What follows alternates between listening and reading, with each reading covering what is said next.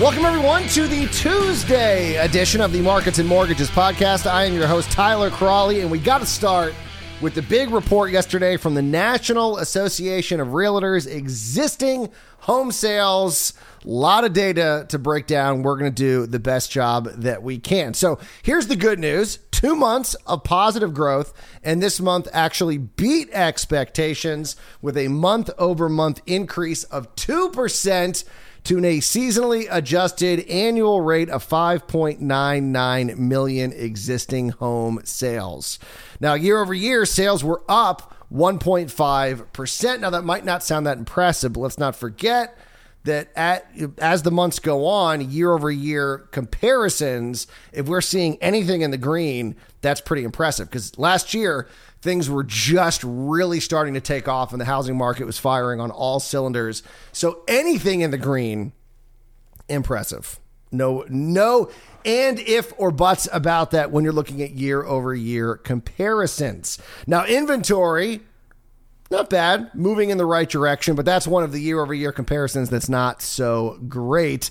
So it ended the month in July up 7.3% from June, but was still down 12% from a year ago. Unsold inventory sits at a 2.6 month supply, which is up slightly from June. It was at 2.5, but is down from July when it was at 3.1 months. But here's the other good news. The median existing home price continues its climb upward, up 17.8% when compared to 1 year ago. The median price, $359,900. And obviously, there's a big swing depending on what region of the country you are talking about. And actually, the region that had the best month, and I know I'm biased on this, but I crunched the data, was the South. The South had the best month in all three major categories. So looking at existing home sales, they were up 1.2% month over month and up 1.2% from the same time a year ago.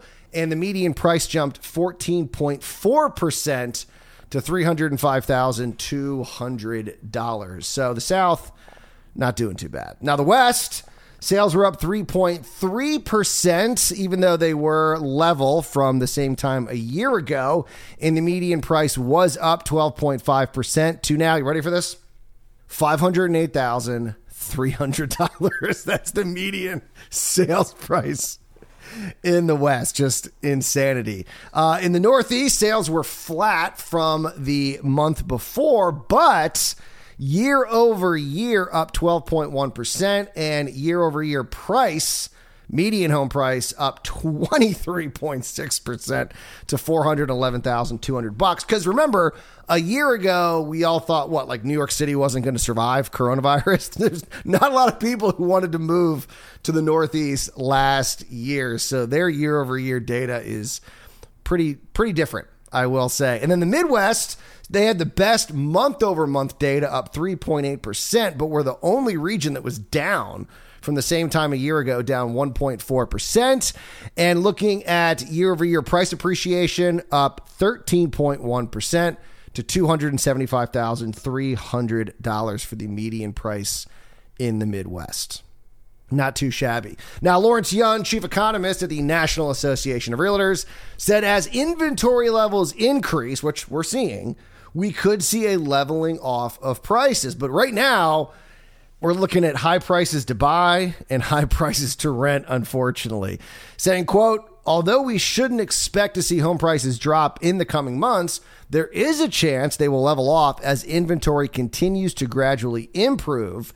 In the meantime, some prospective buyers who are priced out of the are raising demand for rental homes and thereby pushing up the rental rate. So yeah, I mean, right now, if you are not like in a stable environment, this is the worst time to be looking, because rents are skyrocketing and home prices have been skyrocketing. And we haven't really seen that slowdown that will happen, as Yun points out, but it's not there yet. So right now is probably the worst time to be looking to buy and or rent, because both you're looking at sky high prices.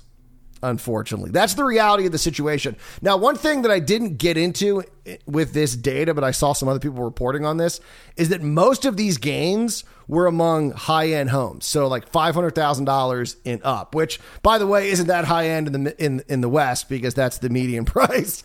But most places, yeah, you're going into a different level when you get above 500,000. Now, you're not looking at starter homes anymore, but that's where all the gains were. I mean, you saw huge gains in the million plus, in the 700 to a million, and the 500 to about 750,000, somewhere around there. Those were all up double digits.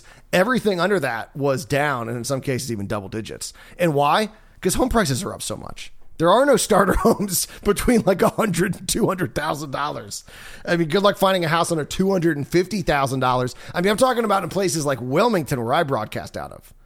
So I can't imagine trying to find a quote unquote starter home in, DC or any of these bigger cities, even though they haven't seen the crazy growth. It's still just, I mean, like I said, the West, the median price of a home is $508,000.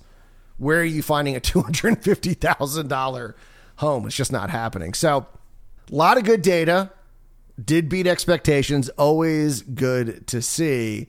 But now is probably the worst time if you're in a situation where you need to buy or rent a new property. Now, this is the one bad report for the day. And I guess it's kind of bad. There's some silver lining in all of this. But the rise of the Delta variant and the impact that it's having on consumer spending and supply chains will hinder economic activity in the second half of 2021 more than previously thought. That, according to Fannie Mae's August 2021 commentary. The Economic and Strategic Research Group now expects that GDP in 2021 will drop from 7% to 6.3% on a fourth quarter over fourth quarter basis. Now, the ESR group also downgraded their forecast for single-family housing projects, or I should say single-family home sales projected, there you go, not projects, from 6.71 million to 6.66 million. Could they have not changed that? I mean, really, I just saw the 666 number and said, would it really have been that horrible if you just would have said 6.65 or 6.67? I mean, you're probably going to adjust it anyway, but it's like having the 13th floor in a hotel. Why are you keeping that? 6.66 million. That looks evil. It looks bad.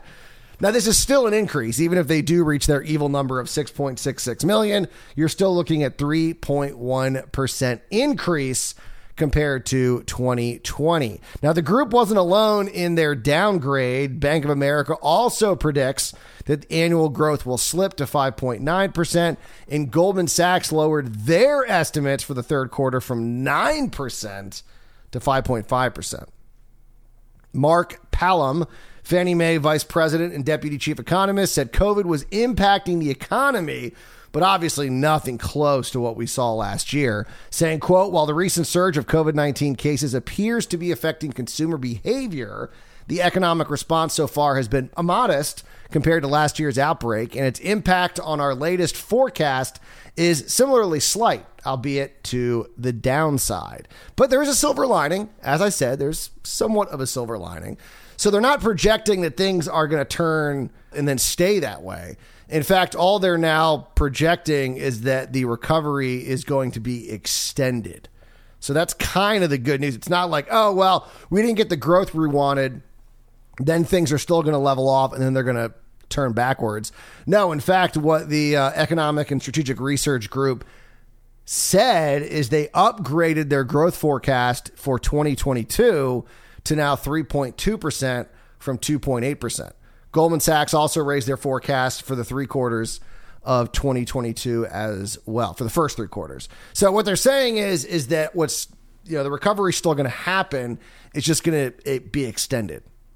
So that's kind of the silver lining. If you're looking for a silver lining, there's your silver lining. And that, of course, is all based on the idea that we're not going to see some new variant that's going to cause lockdowns or anything else to happen. Before we run out of time this week, 25th week in a row we have seen this. Man, this is got to be a record. Loans in forbearance fell for the 25th straight week. That, according to the Mortgage Bankers Association weekly survey, total loans in forbearance fell by 1 basis point. It counts. It might be a rounding error, but it counts. It fell officially 1 basis point to 3.25% for the week ending August 15th, 2021. That means, according to MBA estimates, 1.6 million homeowners are in forbearance plans. You break that down by stage. 10% are in the initial stage, 82% are in an extension, and 7.7% are reentries. Now, Mike Frantantoni, the Mortgage Bankers Association Senior Vice President and Chief Economist, did point out that the pace of exits did slow significantly. Obviously, 1 basis point is pretty slow. Saying, quote, the share of loans in forbearance was little changed as both new requests and exits were at a slower pace compared to the prior week. In fact, exits were at their slowest pace in over a year, but still moving in the right direction. That's all that matters. Still moving in the right direction. All right, you guys enjoy your Tuesday. I will be back here on Wednesday morning for another great edition of Markets and Mortgages. And as always, do not wait to buy real estate. You buy real estate and wait.